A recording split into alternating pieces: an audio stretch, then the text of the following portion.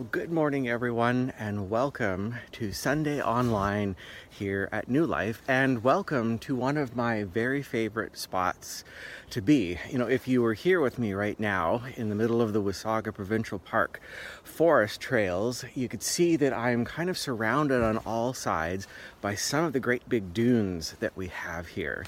And one of the reasons that I enjoy this spot so much, especially in the winter when these dunes are covered in snow, is they act as a really, really good sound barrier. So this, for me, is just a wonderful place of silence. And that's what we're getting ready to talk about this week and next week, is the practice of rest, creating rhythms of Sabbath. And that's what this place helps me to do. I can come here, rest in the silence, and enjoy God's presence.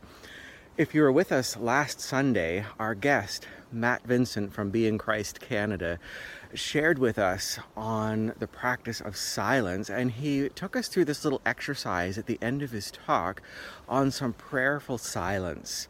And one of the phrases that he encouraged us to use in our practice of prayerful silence, if our minds started to kind of wander away or be distracted a little bit, was this: Jesus, I'm here and I'm listening. And that's one of the things that I love to do in this place, in the silence, is to walk out here, to stand in the silence, to listen to the wind in the trees and maybe the occasional squirrel chattering at me, and just to say, Jesus, I'm here and I'm listening. The other thing that I'm glad to have the opportunity to do this morning is just to look into the camera for the first time and to say to you, Happy New Year. We're closing the book on 2020, and maybe you're saying, wow, that is a good thing. I am glad to close the book on that year. It was a weird and challenging year for all of us with what we walked through with our experience with COVID.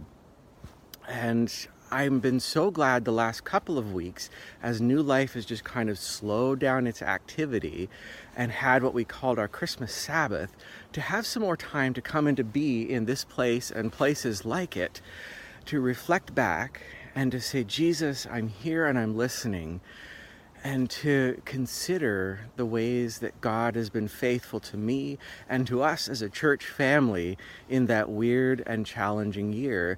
And as I sat in the silence, I could think of all sorts of ways that He has been faithful. And those are some of the things that we want to consider this morning. So I'd like to share a song with you now, and its language is all around God's faithfulness, His promises to us. And I hope that the words to this song help to usher you into a state of reflecting on God's faithfulness to you personally as we begin our day together. I hope that was helpful for you, and as you reflected using those words, you could see places in the past year where God has been faithful to you personally, to your family, to your loved ones, to your friends, and to our church, our New Life community that we're so blessed to have taken the journey of 2020 with. I hope you caught one of the lines that was repeated in the middle of that song. I will rest in your promises. We rest in His promises. And reflecting on His faithfulness gives us the hope of being able to rest in His promises for the future. And I hope that's real for you this morning.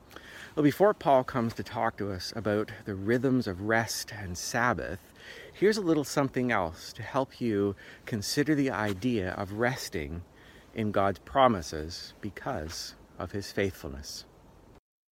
Happy New Year, everyone. I hope that your new year is off to a great start. Mine is. I've taken a few days to come out to this cabin in the woods. We have family who graciously let me come out and use this little tiny cabin. There's no electricity, there's no running water, and it's an opportunity to just literally be in the woods, tending to the fire, chopping wood, and living really simply.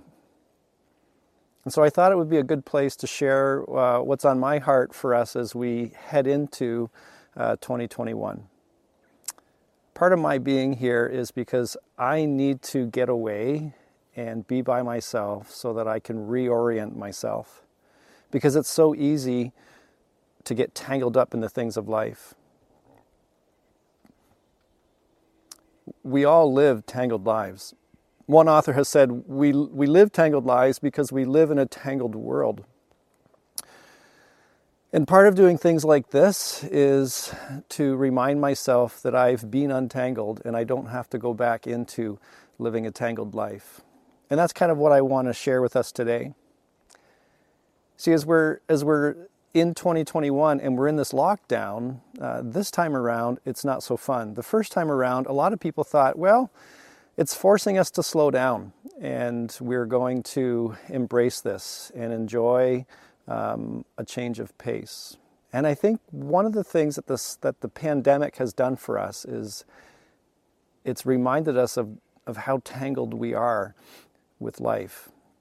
And the messages from a tangled world that confuse us about who we are, about whose we are, and about what gives life meaning. And so we had good intentions of embracing that change, but quickly found out that we were just replacing what we used to do, the things we used to go after, with other things, and taking on new messages from a tangled world that just fill us with confusion at times, or fill us with despair.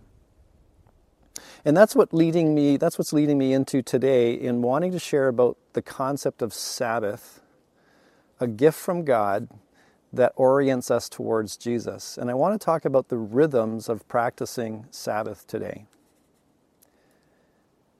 Even doing this is really, being willing to embrace a Sabbath disposition, or a heart that embraces the concept of Sabbath. So I want to talk about Sabbath where we first meet it in the scriptures, and that's actually in the creation story.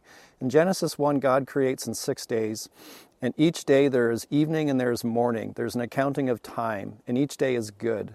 But when we get to the seventh day, it's not called good, it's called something different. And this is what we read in Genesis 2. The creation of the heavens and the earth and everything in them was completed. On the seventh day, God had finished his work of creation, so he rested from all his work. That's the idea of Sabbath. God rested. And God blessed the seventh day, and he declared it holy, because it was on that day when he rested from the work of creation. So the Sabbath day, the seventh day, isn't called good. It's called holy. And there's something meaningful and significant about that. We spend most of our lives pursuing things, living in a spatial world. Other creation stories deal with the place of creation. The biblical account deals with the time of creation. And specifically, the seventh day, the culmination of it all, is a day that is called holy. And there's something there that we need to pay attention to. It is set apart. It is a day that is set apart. That's one of the meanings of holy. It means pure, but it also means to be set apart.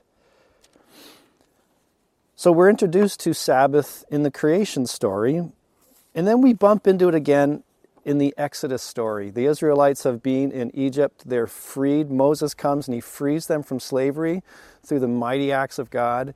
And they are now just out of Egypt, and they're in the desert, in the wilderness, and they receive the commandments from God. And part of those commandments are the 10 Commandments. And the 10 Commandments are given to us twice, in Exodus 20 and in Deuteronomy chapter 5. And the fourth commandment is the commandment to keep the Sabbath, to observe the Sabbath. Now in the Exodus account, there's a reason why they are to observe the Sabbath. And this is what we read.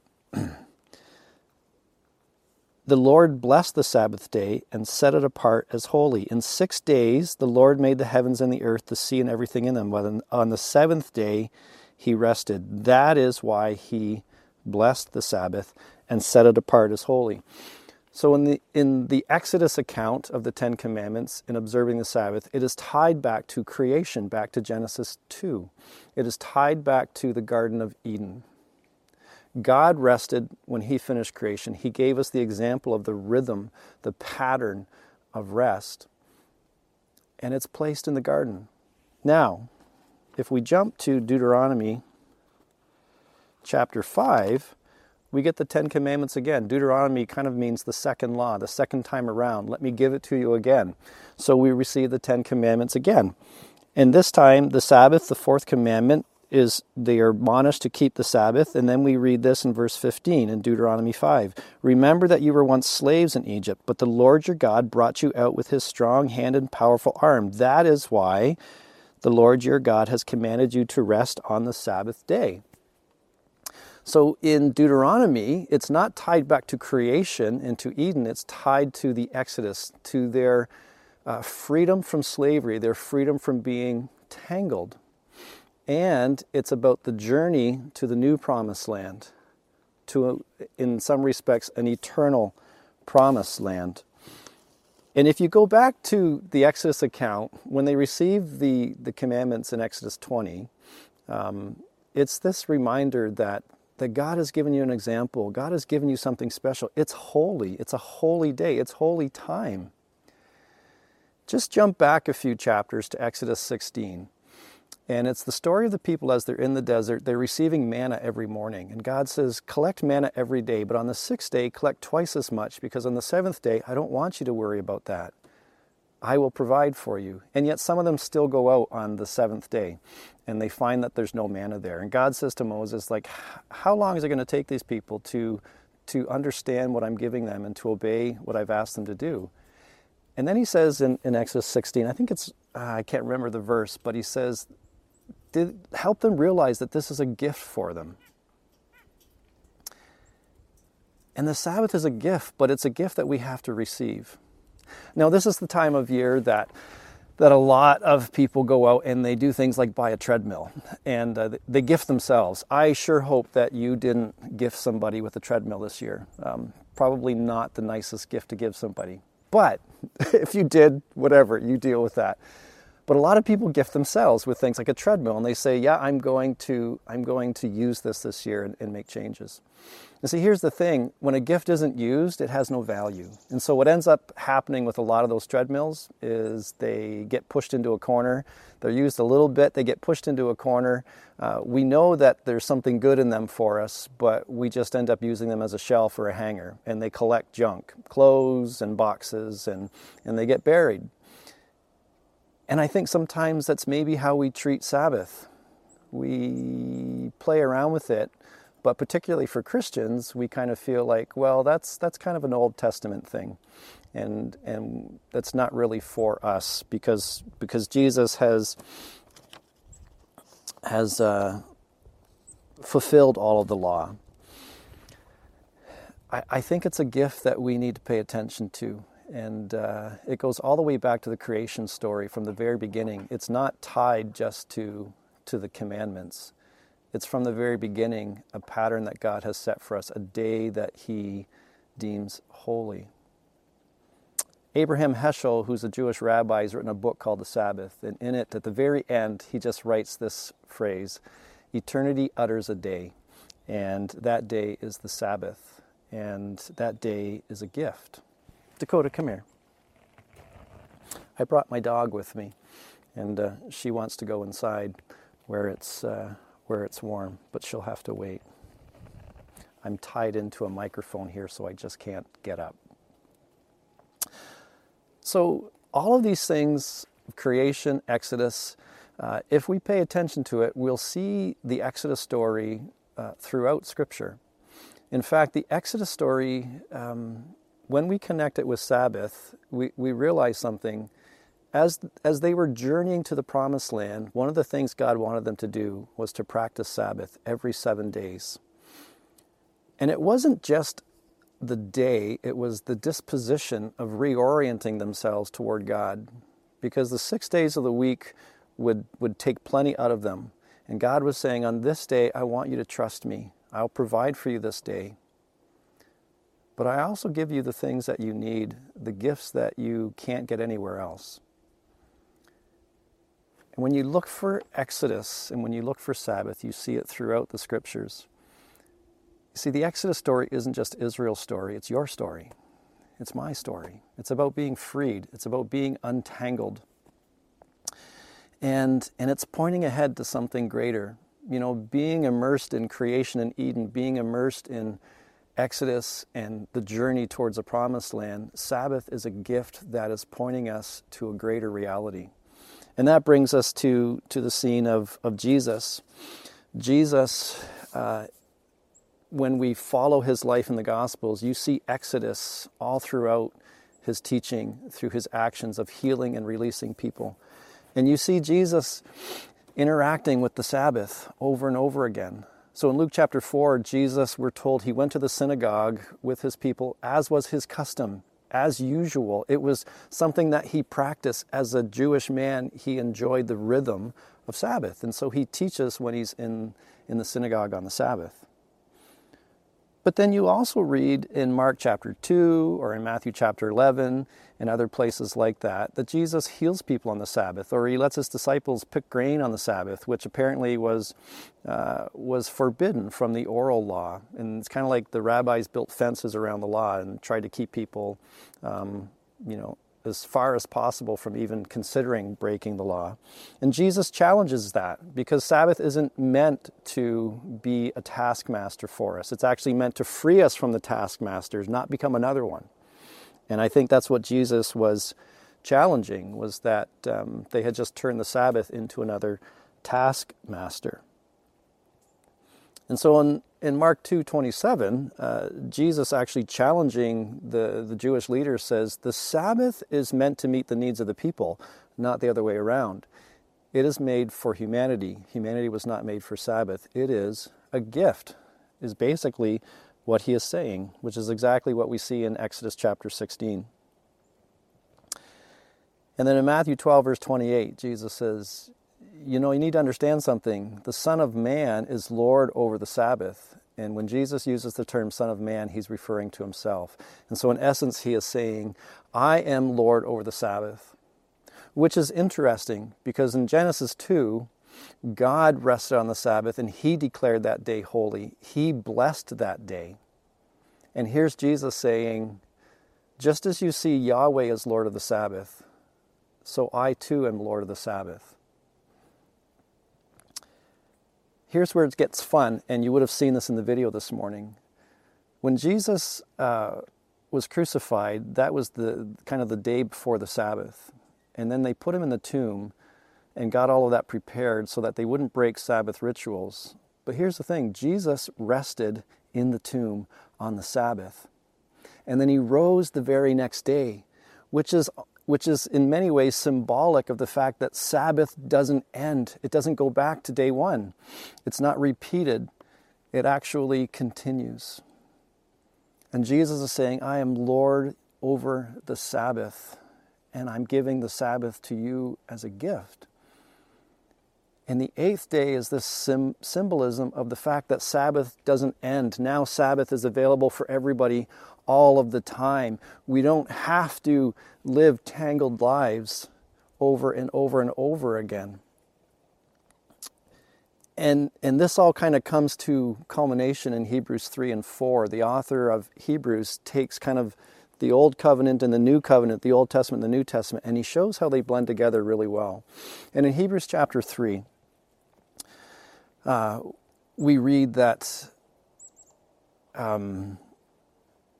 Moses and the things that he did are symbolic of greater truths and realities. In Hebrews chapter 3, verse 5.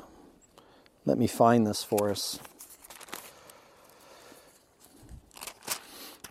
Hebrews 3, verse 5, Moses was certainly faithful in God's house as a servant. His work was an illustration of the truths that God would reveal later. And then in Hebrews chapter 4, he moves from 3 to 4 into saying, don't harden your hearts to what God is giving you. And he begins to talk about this Sabbath rest, and the people didn't get to enter the promised land because they disobeyed. And it's this symbolism of the fact that when we harden our hearts towards God, we can't receive what he has prepared for us. And Sabbath rest is something that God has prepared for everyone. And then in chapter 4, he just goes on to allude to the fact that Jesus is our Sabbath rest. And And in verse 6 in chapter 4, he says, God's rest is there for people to enter. And then in verse 10, he says, all who have entered into God's rest have rested from their labors just as God did after creating the world. So let us do our best to enter that rest. And the author is saying the time for entering God's rest is today in verse 7. Today is a time for entering God's rest. And it's this idea of coming to Jesus to have ourselves reoriented, to have ourselves made new, to be freed and to live new, untangled, unencumbered lives where we are convinced and sure of our identity, of who we are, to whom we belong, of whose we are, and of the meaning that is in life for each and every one of us. Jesus is our Sabbath rest. So I want to go back and finish up with something Jesus said in Matthew chapter 11. He was talking to crowds of people, and he could see that they were in some ways exhausted with life, not unlike today. And in Matthew 11, verse 26, he says, no one knows the Father except the Son. No one knows the Son except the Father. And then he says, are you tired out? Are you worn down? Are you weary with religion, with life? Then come to me and receive rest. I will give you rest. Here's that Sabbath invitation. Jesus is inviting us to come to him, to have our lives reoriented towards him. And when we keep our lives oriented towards him, it actually allows us to live untangled lives where we're not confused about who we are, where we're not confused about our identity, where we understand our meaning and our purpose and our value for life. Sabbath reorients us towards Jesus, and Jesus helps us live untangled lives. There's a lot more that I can say, and next week we're going to talk about this idea of 1 day in 7 of turning toward God. And I'm going to connect this with the idea of repentance, which is maybe not what you would think, but we'll talk about that next week. And we're going to talk about the idea of Sabbath as something that we do together. But for today, I just am hoping to let you see how a Sabbath heart, a Sabbath disposition is a gift from God. It is a day. And I don't think we should let go of that day, the rhythm of taking 1 day in 7 and resting. And not running after all the things that we think we need to get done now that we're not working, but trusting God. And it means reorienting your life. It means reordering your life so that you can practice Sabbath. Because Sabbath is about not just rest, not just sleeping on the couch all day, but about having your heart turned back to God. And that takes intentionality. That doesn't happen all by itself. And so here's my encouragement for you. For the next month, rearrange your world, rearrange your life to give yourself 24 hours. And Sabbath always starts in the evening. And there was evening and there was morning the first day, the second day, the third day, the seventh day. Sabbath starts with a good sleep. Give yourself a good sleep. And then use the following day to rest, to engage in things that fill you up with joy, with pleasure. Celebrate with other people. Somehow in this era in which we live, figure out how you can do that together. And let it turn your heart toward God. Be intentional about how you hear from him and receive from him. And so I'm going to give you that encouragement. For 1 month, try it. And trust God with that day, that all the things you think need to get done will get done. But it might mean that you have to reorder the rest of your week. And then practice the rhythm of Sabbath, the day of Sabbath. Create a heart that is Sabbath-oriented. Be reoriented towards Jesus and learn to enjoy living an untangled life. Father, our prayer this morning is that you would allow us to see the wisdom of being still so that we can know you are God. And as we practice a Sabbath rhythm, as we let our hearts become oriented toward you, may we see you, Jesus, in fresh ways, our Sabbath rest, who is inviting us to come and to receive from him what only he can give. Thank you for times like this, in quietness and solitude, together in community, celebrating who you are, God, and what you've done, that you've created an Eden for us, that you've freed us, that in the journey of our own path towards a final promised land of being with you, is the rhythm of Sabbath to remind us of that again and again, that we have been freed, we can live untangled lives. And with your help, may that be so for each and every one of us. Amen. We'll see you next week as we talk about kind of turning back towards God in a Sabbath rhythm and how that happens in community. Bye for now.